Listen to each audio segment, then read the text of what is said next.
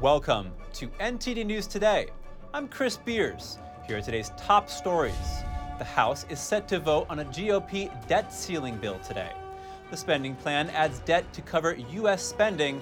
However, it adds less than Democrats want and more than some Republicans would like. With President Joe Biden declaring his candidacy for the 2024 election, will there be a rematch of the 2020 Biden versus Trump election? We take a look at what to expect. Chicago prosecutor Kim Foxx says she's hanging up her gloves and won't seek re-election next year. Foxx has been frequently called too soft on crime and criticized for connections to billionaire George Soros. What's going on now in East Palestine, Ohio? We'll check in with locals who are still living in limbo after the train derailment and toxic chemical burn.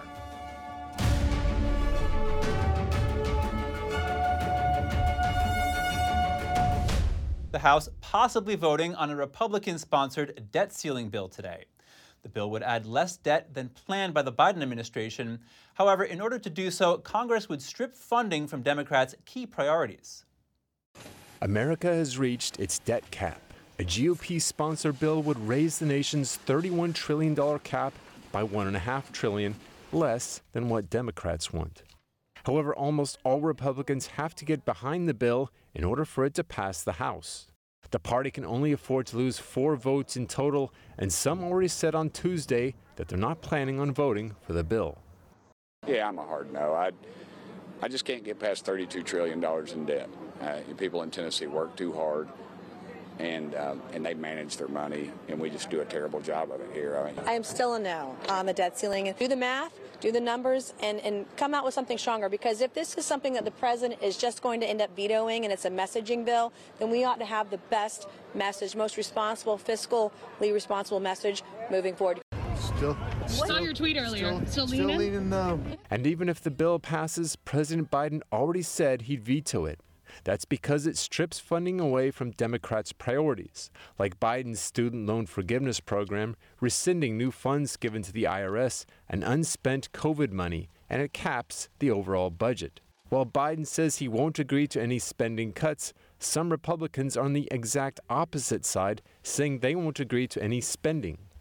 Well, I think you've seen a little more than a dozen of us never vote for an increase in the debt limit, and so to do so, there has to be substantial downward pressure on spending. We're deeply concerned about a $32 trillion debt, what that means in terms of the dollar's position as the global reserve currency, and the extent to which government spending is driving the very inflation that we were elected to check. So we think Joe Biden should negotiate. Meanwhile, President Biden this week indicated Republicans are politicizing the debt ceiling.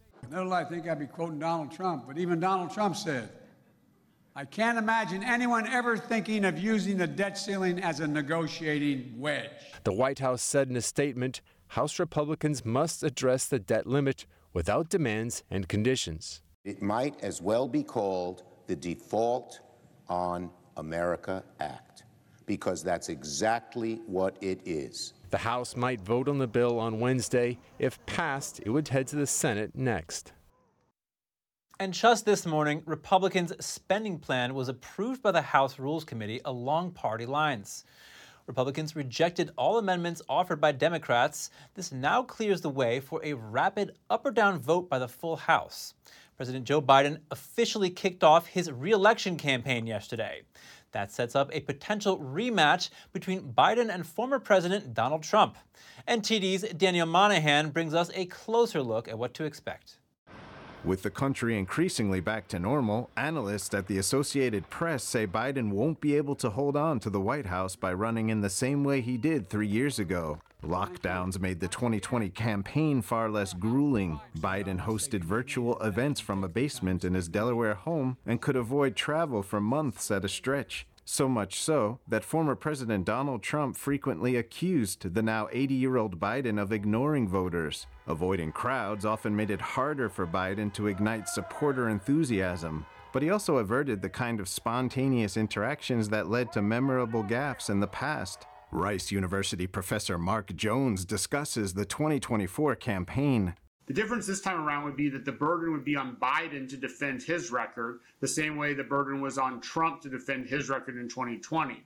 But Jones says there's a flip side to that. The advantage, of course, that Biden has is that while he can't campaign against Trump now, he can campaign against Trump's previous presidency. Analysts say Biden is vulnerable on issues such as high inflation and his age, while Brown professor Wendy Schiller says Biden needs to look tougher on crime. I think that the Republicans have been successful with the crime message. That's a message the Trump campaign is already hammering away at. Our cities have been overrun with homelessness, drug addicts, and violent criminals. Meanwhile, Biden brought up culture war issues like abortion access and so-called book banning in his announcement video. The question we're facing is whether in the years ahead we have more freedom or less freedom, more rights or fewer. At 76 years old, Trump doesn't fare much better than Biden on the age issue. Another vulnerability for Trump are legal problems such as the New York indictment and possible other charges on election interference in Georgia. Former Arkansas governor and presidential candidate Asa Hutchinson believes people are looking for new leadership. No one wants a Biden-Trump replay of 2020. It was painful then, it would be painful again.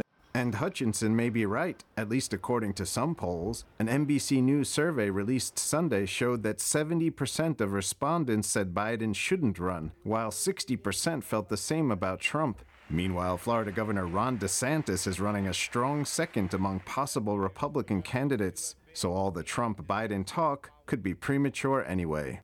Daniel Monahan, NTD News. Former President Trump says no one asked him or his campaign about presidential primary debates, and that he likely won't attend the two currently scheduled. In a Truth Social post, Trump said he isn't confident he would be treated fairly at the debates. He described debate moderators as angry, Trump MAGA-hating anchors.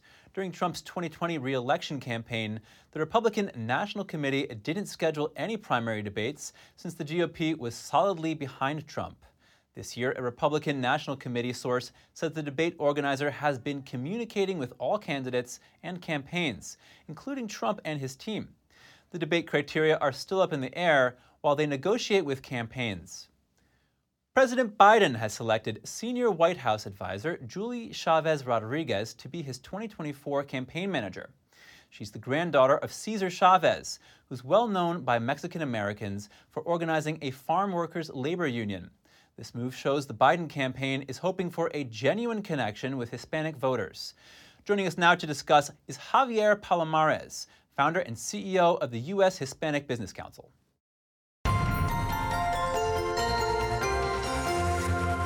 Javier Palomares, thank you for joining us. Thanks for having me, Chris. I appreciate it. Absolutely. So President Biden has chosen to make Julie Chavez Rodriguez his campaign manager. What do you think this signals about his 2024 campaign? Well, I mean, I think it signals that President Biden, as well as the entire campaign, recognizes the importance of the Hispanic electorate. As we turn our attention to the coming presidential campaign, already Hispanics make up the majority of the population in states like California, New Mexico, Arizona, and Texas. And so I think he's dead on in electing somebody like Julie. Right now, there are more Hispanics in this country than there are African Americans and Asians combined. And every 30 seconds, a Hispanic turns 18 and becomes an eligible voter in this nation. So I think it's a smart choice. Got it. So what issues are Hispanic small businesses and Hispanic voters in general most concerned about this election cycle? Well, one of the reasons that I'm very encouraged that President Biden has elected Julie Chavez Rodriguez is that Julie understands the real issues that the Hispanic community is concerned about. I've spoken to her many times about the importance of the Hispanic business community, how much we contribute to this nation, as you know, $800 billion a year. But above and beyond that, Julie understands the Hispanic electorate. She brings, obviously, a lot of experience to the role. She served 2 terms under President Obama. She served in the campaign for Vice President Harris. But she brings with her insights and knowledge born out of a lifetime of understanding the Hispanic community. She understands that while immigration may matter to us, it is certainly not the top issue. The economy, jobs, inflation, interest rates, healthcare, national security, all of those issues are important to the Hispanic community, We're no different in that regard, Chris, from the average American family. The breakfast table issues are the things that matter to us. The kitchen, conversations that every American is having, those are the same conversations Hispanics are having right now. So Hispanic voters are becoming an increasingly crucial to the outcome of elections.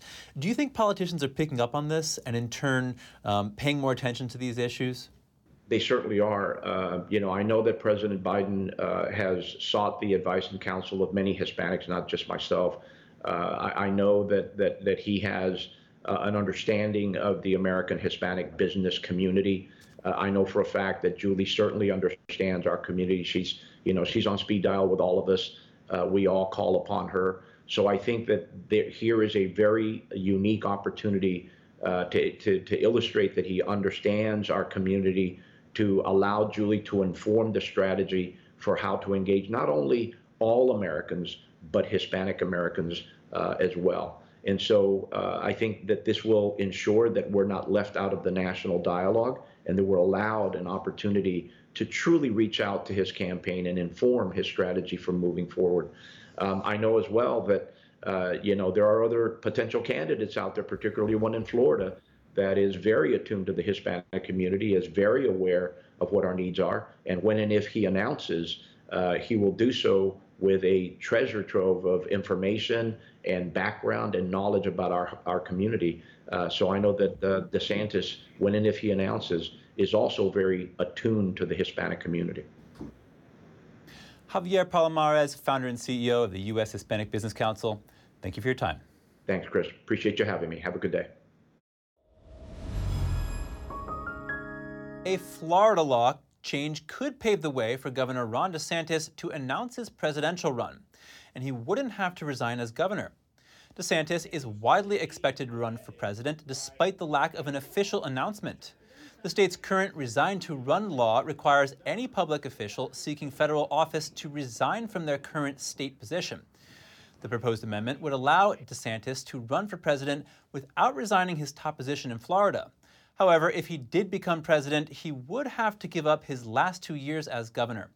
In March, a political action committee aligned with Trump accused DeSantis of running an illegal shadow campaign for president, accusing him of ignoring the resign to run law. Chicago prosecutor Kim Foxx won't seek re-election next year. Foxx received millions in financial support from George Soros and has frequently been called too lenient by critics. The prosecutor received heavy criticism after dropping charges against actor Jussie Smollett. Smollett allegedly pulled a hate crime hoax. The actor claimed 2 white people attacked him in the streets of Chicago. It later came out that Smollett had hired 2 Nigerian bodybuilders to carry out the plan. Foxx entered office 7 years ago. Soros provided her campaign with over $400,000.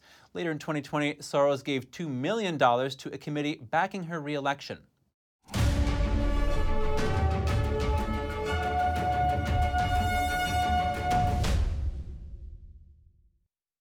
New findings on what appeared to be misinformation from the CDC. The agency made multiple false statements this month about possible side effects of the COVID-19 vaccine. A senior CDC official said the agency never detected a safety signal for a certain type of stroke with the old COVID-19 vaccines. But according to documents obtained by the Epoch Times, the CDC found the signal as early as in May 2022. Another CDC spokesperson said they didn't receive data proving a link between tinnitus and vaccines, but the National Vaccine Information Center said more than 24,000 tinnitus reports were submitted to the Vaccine Adverse Event Reporting System. The CDC already identified tinnitus as a safety signal after analyzing data from that system. Colorado has passed a bill to make the state a so-called gender surgery sanctuary, it seems even for minors.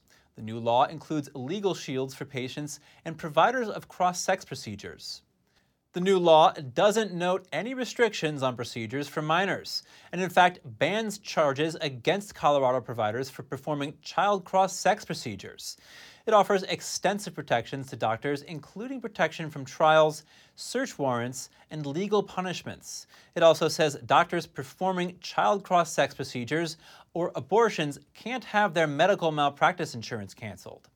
If a child seeking sex change procedures travels to Colorado from a state where gender surgery for minors is illegal, the state won't extradite doctors. States with similar laws include Washington, Massachusetts, California, Illinois, and New Mexico. Let's check in on East Palestine, Ohio. The toxic train derailment cost Norfolk Southern nearly $400 million. Part of that is loss of profits. The disaster also added the extra cost of evacuations and massive cleanup efforts. Norfolk Southern has also committed nearly $31 million in compensation and support to the East Palestine community. But concerned citizens say that's not enough. Locals say they're still living in limbo more than 2.5 months after the train derailment. NTD's Andrew Thomas has the latest. Jeff Drummond spends days and nights alone in a cramped room with 2 small beds. A microwave sits on top of a mini fridge that serves as a nightstand. I can't do my own cooking. I have to go out and do my own laundry. I have a washer and dryer at home that I can't use. You know, I have nothing here basically, just a room. Drummond's pickup truck is parked just outside the door at this roadside motel. He's been here since early February. Right now, I don't know. It's getting to that point that I just don't know what to think anymore, what to hope for, you know, whether I should try to find someplace else to live. After a Norfolk Southern train derailed, toxic vinyl chloride was leaking from 5 cars. Officials burned it to prevent a catastrophic explosion. About half of the town's 5,000 residents evacuated. I just keep thinking, where am I going to be? Is anybody even going to still be trying to help us? What's the next step? Most residents have returned. Some are staying away until they're sure it's safe. Others aren't allowed back home because of the ongoing cleanup. 81-year-old Norma Carr raised 4 children in this 1930s duplex. She moved in 57 years ago. She knew everyone in her neighborhood, walked to church, and always felt safe. We'll go back if we can. Absolutely. And if we can't, I can accept that too, because I'm like Chrissy. I pray all the time, and I tell God, you know, whatever you have for me, I can do for you. For now, she's staying in a condo 10 miles away. Andrew Thomas, NTD News. A Los Angeles elected official blames Toyota, not thieves, for rising thefts of catalytic converters. She says Toyota has made the car part too tempting for thieves to resist. The Los Angeles City Council made a law intended to deter thieves from robbing the highly stolen car part. Afterwards, Councilwoman Nithya Raman said during a town hall that Toyota is largely responsible for the thefts. Toyota's Priuses are the most common vehicles targeted by thieves in the area. She says that Toyota has the responsibility to make the part harder to steal to save costs to consumers. Toyota responded that minimizing theft requires close collaboration between the broader automotive industry and local and state authorities to eliminate the market for stolen parts. A councilman says Los Angeles experienced an over 700% surge in the theft of catalytic converter components, and a State Farm study shows California has the highest incidence of catalytic converter thefts in the country. A New Jersey police officer is recovering after a driver hit him and ran from the scene. We want to warn you, some of the video you are about to see is disturbing. This happened last Saturday night on a highway in Robbinsville Township in the west central part of the state. Patrolman Connor Boyle was helping the driver of a broken-down vehicle. As Boyle is standing on the side of the road talking with the driver, a car hits him, his patrol car, and the disabled vehicle. Police say the driver took off.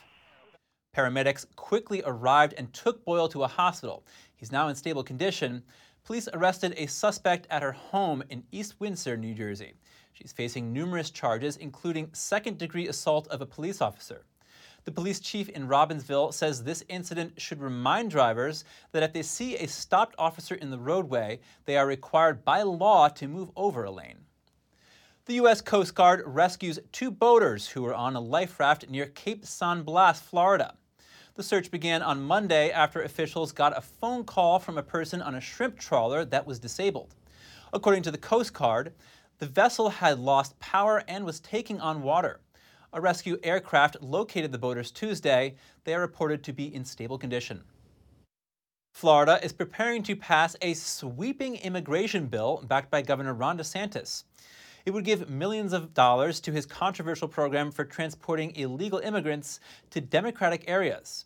NTD's Daniel Monahan brings us more.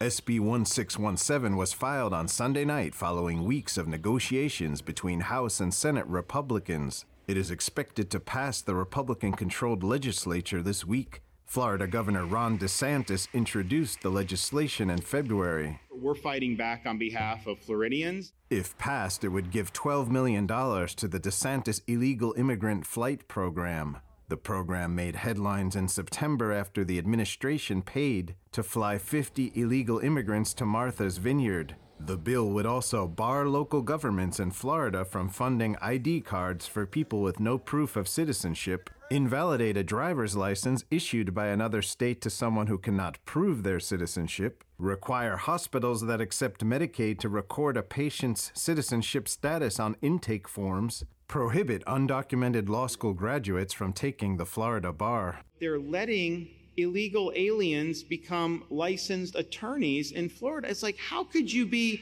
violating the law and then be practicing the law? The bill would also increase penalties for human trafficking-related offenses to a second-degree felony and require anyone in custody of law enforcement with an immigration retainer to submit a DNA sample. Supporters say dealing with the issue of illegal immigration is critical. They believe such measures will improve safety in Florida and strengthen the economy. Opponents say the bill is inhumane and unconstitutional and will waste taxpayer money. Daniel Monahan, NTD News. When we come back, a French company with close ties to Beijing snapping up control of port terminals across the U.S. What's at stake?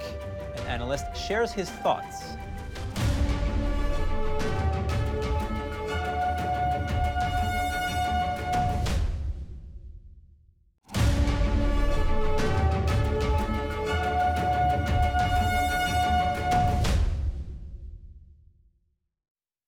Welcome back. South Korean President Yoon Suk-yeol says his country's alliance with the U.S. must leap into a new phase.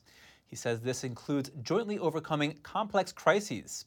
Yoon spoke at an event hosted by the U.S. Chamber of Commerce yesterday. He said new challenges and the economic slowdown was unsettling the investment environment.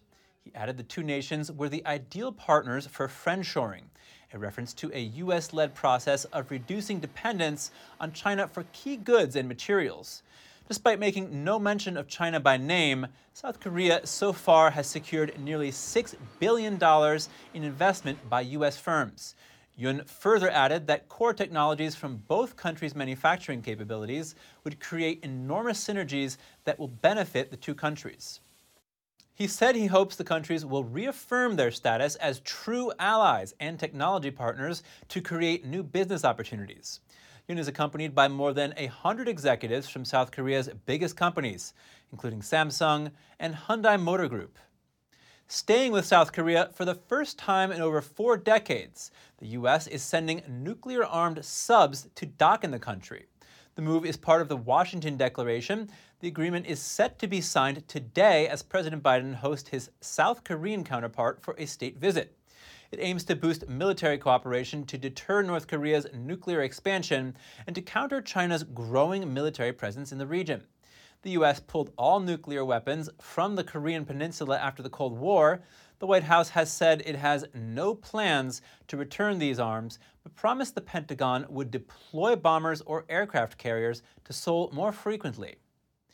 A French company with close ties to Beijing, snapping up control of port terminals across the U.S. The new deal involves largest ports on the East Coast. But what's at stake? And what leverage is the U.S. handing to the foreign buyer? NTD's Juliette Song has the details.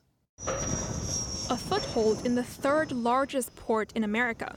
A French company linked to Chinese communist regime is now buying 2 terminals in a major port called the Port of New York and New Jersey. It serves a population of over 46 million. Christopher O'Day is an expert on ports and infrastructure finance. He warns handing control of a critical port to a buyer with deep ties to Chinese state-owned companies could pose a long-term threat to America. Throughout history, countries really haven't turned over the operation of their ports to adversarial countries. That's what connects things to the global supply chain. So if you're controlling that port, that's a strategically very important position. The French buyer is called CMA CGM. It has been investing in terminals across the U.S. It has stakes in terminals in Los Angeles, Alaska, Houston, and Miami. But the company is also heavily financed by Chinese state-owned companies. They have a joint venture in their terminal business, which is a separate unit from its shipping company, and that's 49% owned by a company called China Merchants, which is another Chinese state-owned entity. And the financial ties don't end there. Then in 2015, China Exim Bank extended approximately $1 billion in U.S. dollar terms of financing credits and financial support to CMA CGM. The Chinese state has full control over this bank. So what leverage does a company get once they take certain control of a port or certain terminals inside a port? He explained that operating a port is no simple matter. For it to run smoothly, it needs to be plugged into the local infrastructure system. You are working with the local officials all the time about major economic and financial decisions about where to put electricity lines, where to put highways, where to put train lines. You now have a seat at the table where political and economic decisions are made. Influence aside, O'Day said ports can provide nearly perfect cover for cyber espionage. So you've got a lot of information coming through a port on digital communication networks. And there are ample ways that you can assign personnel, that you can plug in various electronic and kind of cyber listening posts. He noted even though that's not a direct threat to national security, but it gives you a much better picture over who's buying what, where things are going, and just control of supplies, which could be useful, very useful, if you wanted to disrupt those supplies. And if the U.S. were to get into a conflict with China over Taiwan or disputes over the South China Sea, the situation could be leveraged. What if the Chinese stop sending their vessels to those terminals that they control? They don't want to let them load goods in China or Asia at ports that China controls and bring them to Los Angeles or New York or Long Beach. You could see a disruption in essential supplies. Here's an example. In the early days of the COVID-19 pandemic, China threatened to cut off medical supplies to America following Washington's criticism of Beijing. The Chinese said, you need a lot of pharmaceuticals and things from us. That's the ultimate economic and political lever that they have by acquiring all of these ports. NTD reached out to CMA CGM for comment but did not immediately receive a reply. Now, Chinese companies hold stakes in almost 100 ports around the world, and Chinese military ships have made port calls in over 30 of them. And it seems Beijing's plan doesn't stop at ports. China has also been increasing its control over global shipping lanes. The world's container shipping lines are organized into three large alliances. And one of them is controlled by China's state-owned company, COSCO. He said there's a chance Beijing could weaponize its control of the trade logistics network. If you control the product manufacturing and the distribution over the ocean routes, and you also control the terminals where the goods are delivered to the end market, that gives you a significant level of control over supply lines. O'Day urges the U.S. to restore its ability to move its own goods. There needs to be a reliable source of global ocean transportation that is not subject to leverage or pressure through embargo threats or market access threats that the Chinese could do to most of the other countries. So that is a major strategic gap. He added it's a multi-decade approach, but at the moment, he doesn't see an appetite for the strategy. Juliette Song, NTD News. NTD reached out to a U.S. government agency for comment about the deal. The agency is called the CFIUS.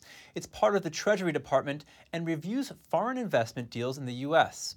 A spokesperson from the Treasury Department told NTD that the agency does not publicly comment on transactions that it may or may not be evaluating.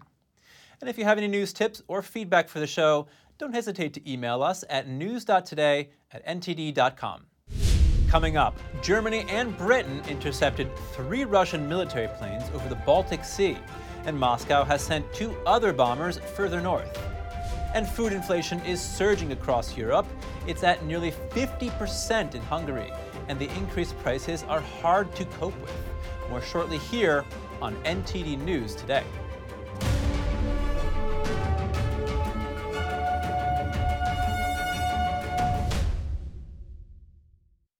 Germany and the UK intercepted 3 Russian military aircraft over the skies of northern Europe. The German Air Force reported the news on Twitter. These are photos of the planes from yesterday. The jets were flying over the Baltic Sea without transponder signals at the time. Russian military aircraft often fly from mainland Russia to the Baltic coast and back. That means such encounters are fairly common in the region. Germany handed over NATO's Baltic air policing mission to Britain earlier this month. NATO allies are protecting the airspace there because Lithuania, Latvia, and Estonia don't have their own fighter jets. Also in northern Europe, 2 Russian strategic missile bombers flew over the Barents and Norwegian seas. These are neutral waters. The Russian Defense Ministry made the announcement today. Moscow said crews from the Air Force and Northern Fleet air defense units escorted the 2 fighter jets on the 14-hour flight. Chinese Communist leader Xi Jinping and Ukrainian President Vladimir Zelenskyy spoke on the phone today. It was their first time speaking since Russia's invasion of Ukraine last year. In a phone call, Xi and Zelenskyy exchanged views on the Ukraine war, with Xi reaffirming China's support for peace talks. That's according to the Chinese regime. Xi said China will send a special envoy to Ukraine and other countries to help conduct in-depth communications with all parties. Zelenskyy described the call as long and meaningful and said that a Ukrainian ambassador to Communist China would help to improve bilateral ties between the 2 nations. Britain plans to end what would have been the biggest ever deal in video games. It will block Microsoft's acquisition of video game maker Activision Blizzard over monopoly concerns. The country says the $69 billion deal would hinder competition in cloud gaming. Microsoft said it remains fully committed to the acquisition and would appeal the decision. And Activision said it would work aggressively with Microsoft to push the deal forward. Activision's shares were down more than 10% in pre-market trade. Microsoft tried to overcome antitrust regulations by signing licensing deals with owners of other game streaming platforms. But it wasn't enough. Several other European countries plan to ramp up wind power in the North Sea. They said their aim is to turn the region into an engine of renewable energy. NTD's France correspondent David Vivez talks to an energy expert who says wind power has some considerable downsides. Wind turbines as far as the eye can see. The North Sea will likely look very differently by the end of 2030s. 7 European Union countries, alongside Britain and Norway, pledged on Monday to boost the development of wind farms in the North Sea at a summit in Belgium. They want to meet climate targets and reduce their strategic energy dependence on Russia. Fabien Bouclet, a researcher who wrote several books on wind energy, says European countries are in great need to find new sources of energy. Europe is highly dependent on energy imports at 55%.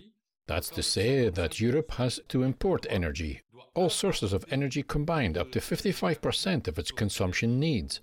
And so, with this war in Ukraine and the problems linked to gas supply over the last few months and years, the European Union is absolutely looking for a source of energy that could ensure this sovereignty. The UK government this week said a new power line that would connect offshore wind farms between the UK and the Netherlands could deliver enough electricity to power 1.8 million homes. But betting on wind turbines for electricity production poses its own challenges. The cost of wind energy production is high. Countries also need to find non-intermittent energy sources to compensate during wind droughts. Bouglé says wind power is one of the least efficient forms of energy. I'll give you an example. Let's take the Bouget power station, which is a nuclear power station installed on 3,000 square meters. Well, to produce the same amount of electricity as this budget power station, which is next to Lyon in France, you need 1,000 wind turbines at sea on an area of 300 square miles. The coefficient of land use is of about 1 to 1,000. He says the push to build new wind farms is largely driven by powerful German lobbies. Germany has infiltrated the European Commission. They only have eyes for wind energy, which is in fact a random, intermittent and uncontrollable energy. So in my view, it's very simple. Once again, we are going down the wrong path, driven by Germany, which wants to develop its wind energy business, since Germany is one of the major manufacturers of wind turbines, with market leader Siemens Gamesa. A recent report published by a U.S. federal agency shows adverse effects by offshore turbines on the ocean's biodiversity.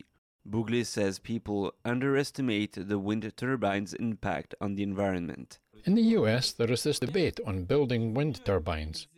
It's better to use a nuclear reactor on the coast of New York than to install thousands of wind turbines that are inefficient, intermittent, and that kill whales, as was pointed out in a recent White House report. So if you like, we are trying to find a solution. Wind power generation has been called green, when in fact it is extremely polluting. David Vives, NTD News, Paris. The UK may soon ban fake reviews and subscription traps. This is to help consumers and increase competition between big tech firms. The Digital Markets Competition and Consumers Bill would require websites to take reasonable steps to check if reviews are genuine. The new rules would also ensure consumers can end subscriptions in a straightforward, cost-effective, and timely manner, and require businesses to send a reminder when a free trial or introductory offer is coming to an end. Tech firms with a market dominance could face heavy fines if they don't abide by the rules, and the Digital Markets Unit would intervene to allow startups or smaller firms to compete. Food inflation has risen dramatically across Europe in recent months. Hungary is the hardest hit. NTD's Andrew Thomas reports on the Central Europe's nation's sky-high inflation. Magdolna Gosen stands at a produce stall in Budapest. She carefully selects the right spicy green peppers. That's because they're going to cost her.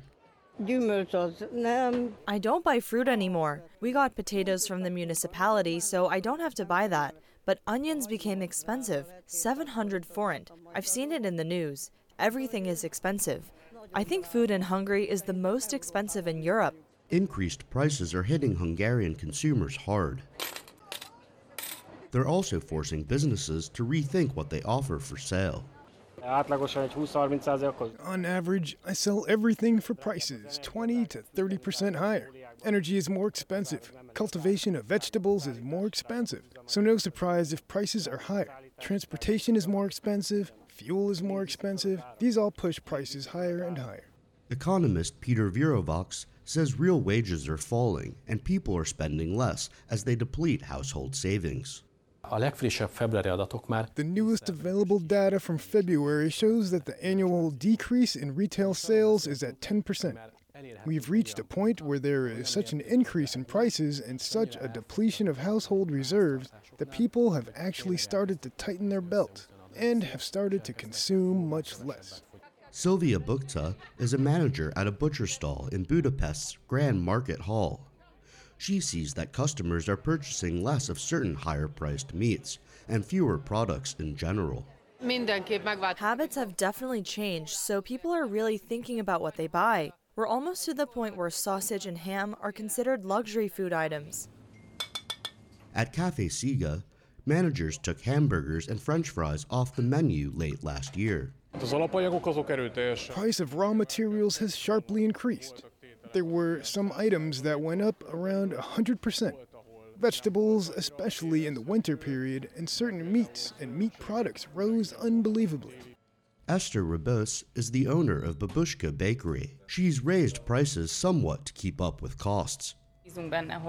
We hope that the price of raw materials will fall, or at least stop rising, and then we will not be forced to increase our prices further. We also have to increase the wages of our staff, but that's very difficult if the prices of raw materials skyrocket in the meantime. Hungary's food inflation rate was at 47% in February, way above the EU average of 20%.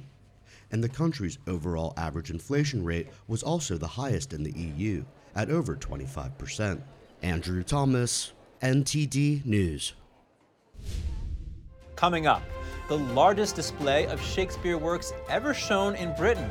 It features 6 rare copies of Shakespeare's collected plays. And a father and son duo make handmade classical guitars in Madrid. They use the same tools and methods from over a century ago. Stay tuned for more on that when we return.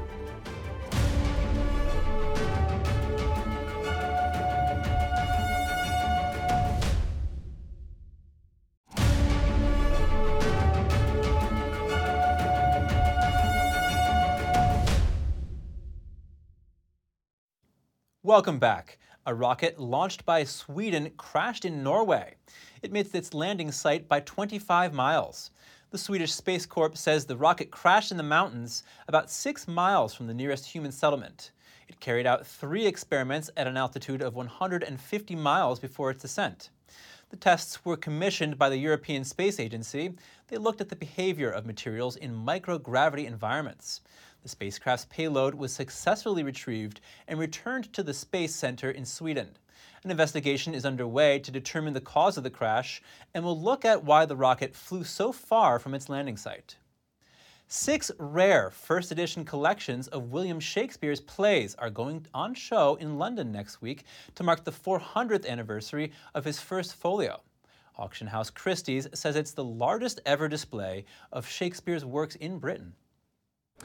If we didn't have the publication of the first folio, it is very likely that half of Shakespeare's entire output, so 18 plays, would not exist. And these include plays such as Macbeth, Julius Caesar, All's Well That Ends Well. It's just amazing to think that there would be a world in which these plays don't exist and all their famous lines. 5 of the 6 copies come from private collections, and the 6th is from the Senate House Library at the University of London. The editions were compiled by Shakespeare's friends and published 7 years after his death. They contain 36 of the 37 plays he wrote, arranged for the first time as comedies, tragedies, and histories. In 2020, a first folio sold for a record amount at auction, just shy of $10 million. The exhibition runs in Christie's London showroom throughout May. Madrid's guitar shops make some of the most renowned instruments in the country. Instead of faster and more modern production methods, small family businesses use old techniques to perfect their instruments. NTD's Andrew Thomas has the details. Mariano Conde's studio has been in business since 1915. Here, a father and son duo make handmade classical guitars. Our customers are professionals. We have requests, so we adapt the guitar to the touch of the person. To do this, we choose materials. We measure keystrokes, string lengths. One string is better for one person and another for another. In other words, it's a very personalized assignment. Mariano Conde Jr. says he's been officially working with his father for 14 years, but he's always been around. Here you start with the broom. You begin with sweeping the workshop. Little by little, you are allowed to make some pieces, some interiors, bars, do some simple gluing, and little by little you see how you can make the instrument on your own. Likewise, for me all my life, as my father always says, you never stop learning. Conde Jr. says they use the same tools and gluing methods employed in 1915. The wood they use has been dried for 30 to 50 years to achieve the desired sound. The duo says their business is all about quality, not quantity. They make about 35 guitars a year, mostly for professional concert guitarists. Mariano's guitars facilitate your work. Let's say that when you pick up the guitar, it gives you the comfort to express what you want to play. That doesn't usually happen with just any guitar, so that's where you can see the hidden work that goes into making a guitar. The workshop sends the guitars to artisan varnishers run by another father and son duo. Mariano Paredes Sr. started working with his father more than 30 years ago. To fill the pores in the wood, he uses a technique from 1800. And now he's passing on the skills to his son. You have to know how to apply the varnish. You also have to know how to give it a nice color. Here in this workshop, we make many types of handmade varnishes, but the acoustics is the most important thing. That is to say, we don't smear the guitar with varnish, and we don't give it too much thickness. We have our own mixtures. But Conde's guitars aren't cheap. The instruments range from $4,000 to $45,000. Andrew Thomas, NTD News. Coming up, we'll take you to a special path in Rio's botanical garden. It leads to the tallest trees in Brazil. That's here on NTD News Today.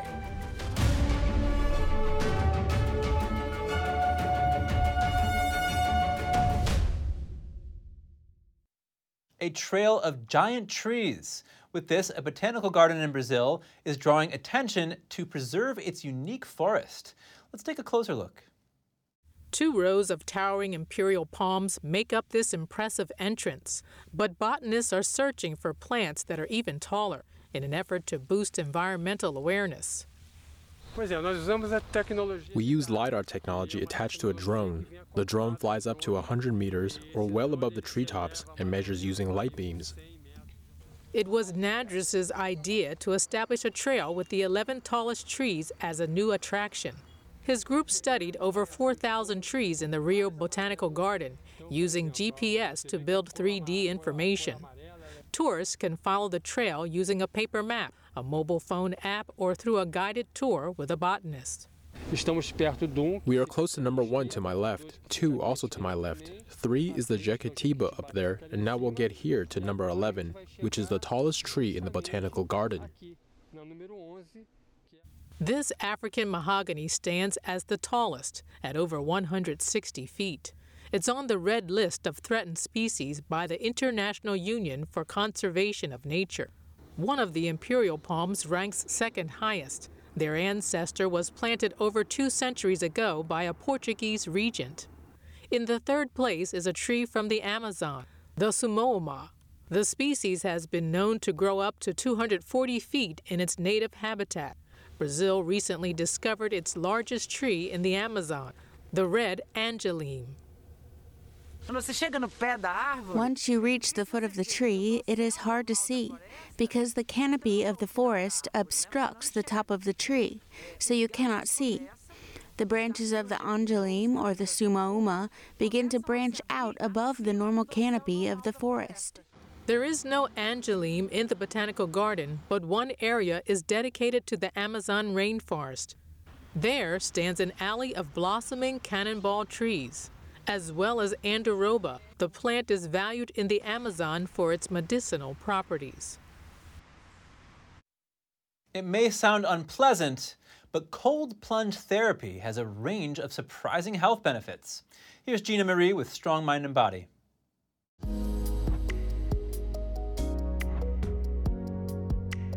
Perhaps you're familiar with the polar bear plunge. This is where individuals willingly jump, dive, or run into icy cold water. Such events are typically done as fundraisers and aren't a routine activity. However, some people participate in cold plunge therapy for healing purposes. This is a technique that can be helpful for a wide variety of conditions when done correctly and with guidance. Common temperatures used in cold plunge therapy can range from high 30s to 59 degrees Fahrenheit. Cold plunge therapy can benefit athletes. It helps to reduce muscle soreness, improve athletic performance, and boost energy. Research shows that cold water immersion is significantly better for recovery than the use of ice massage. According to researcher Rhonda Patrick, making the plunge produces a neurotransmitter that helps to control energy, focus, and attention. Her research has also shown that it may have the ability to improve insulin sensitivity, enhance memory, prevent muscle atrophy, boost the growth of new brain cells, and improve longevity. Cold plunge therapy can positively impact mood and depression. One study has shown that those who immerse themselves in cold water, that's at 56 degrees Fahrenheit for 20 minutes, demonstrated a significant improvement in mood. That was compared with those who didn't take the plunge. Cold water therapy is good for your immune system. The cold water causes the white blood cells to circulate more rapidly through your body. These infection-fighting cells also help to produce other infection fighters such as antibodies and T cells. Exposure to cold water can increase your resting metabolic rate, which may result in weight loss. Other potential benefits of taking the cold water plunge include improved sleep, increased blood flow, and reduced inflammation. Your resilience and mental toughness may improve as well. However, cold plunge therapy isn't for everyone. The body experiences significant stress when entering cold water. This is why it's strongly recommended that you consult your healthcare provider before engaging in this practice. It's also recommended that you proceed slowly, entering the water gradually and allowing your body to adjust to the shock. If you don't have a tub for doing cold water immersion, taking a cold shower can also have similar effects. You can start with warmer water, slowly adjust it to cold water, and finish with 2 minutes of cold water, and then work your way up to more time. Don't plan on visiting Yosemite National Park this weekend. Officials are closing most of it Friday night.